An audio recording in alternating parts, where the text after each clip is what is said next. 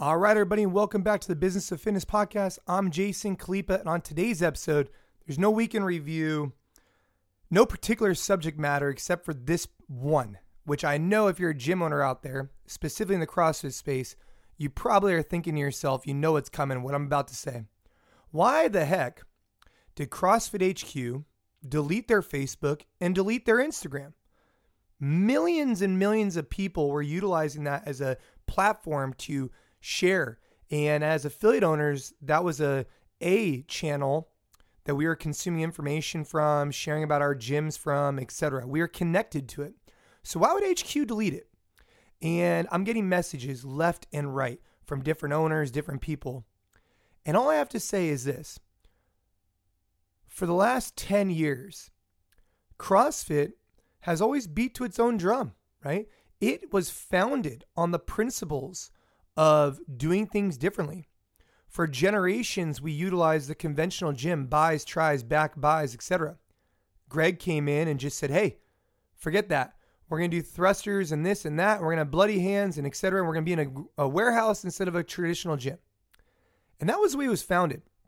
And for a lot of years, it continued that way. But over time, we've had to professionalize it as an industry. And we've had to adapt and evolve. And there's been gyms that have adapted and evolved, and there's been gyms that haven't, who have been left behind oftentimes. For our business, we are NC Fit. That's our company. That's our brand.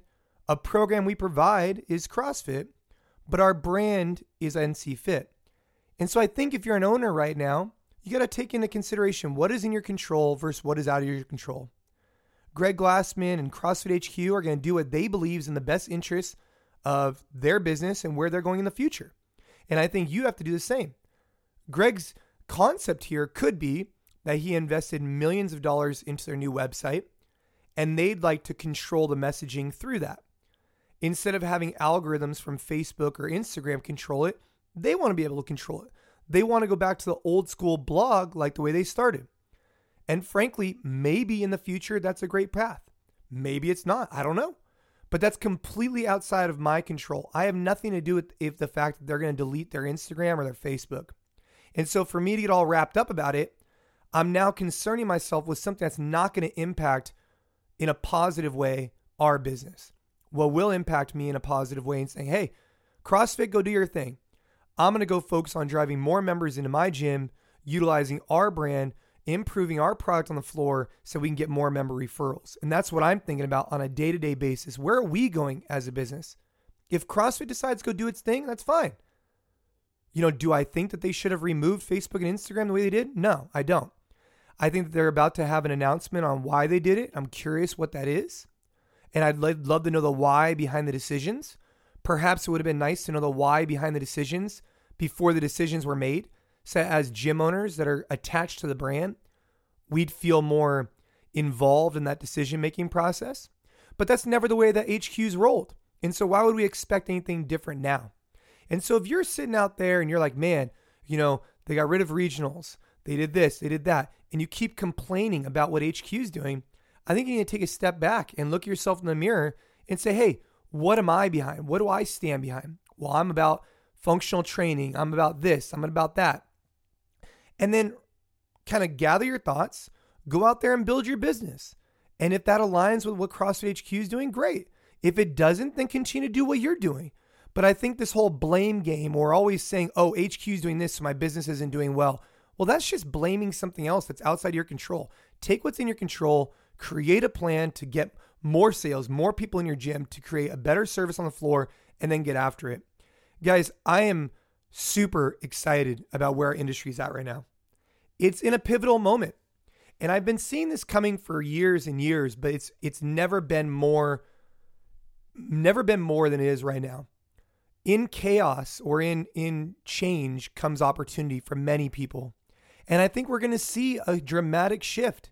And this shift will hopefully lead to sustainability for decades to come. Who knows if the way the regionals was going was the way to go? Maybe these sanctional events are the right way.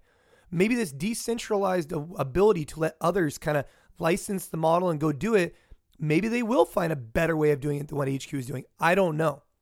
I know that for sure the sanctionals got to shift around a little bit to be sustainable because They're just qualifying a lot of people in a very unique way, but we'll see what happens there.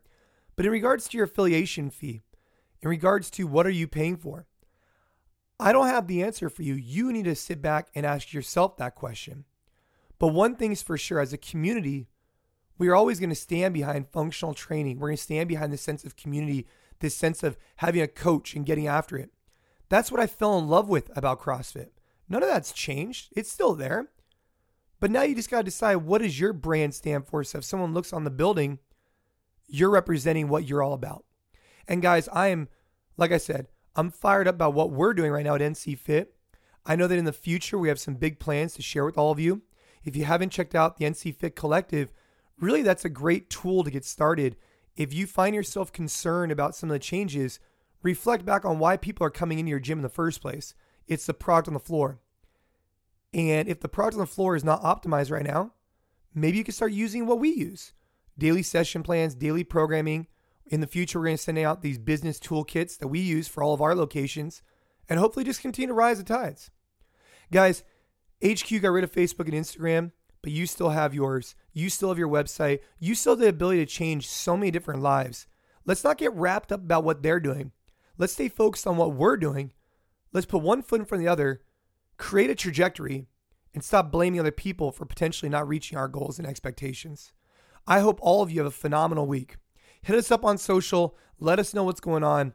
And I'll talk to you again next week in another episode of Business of Fitness.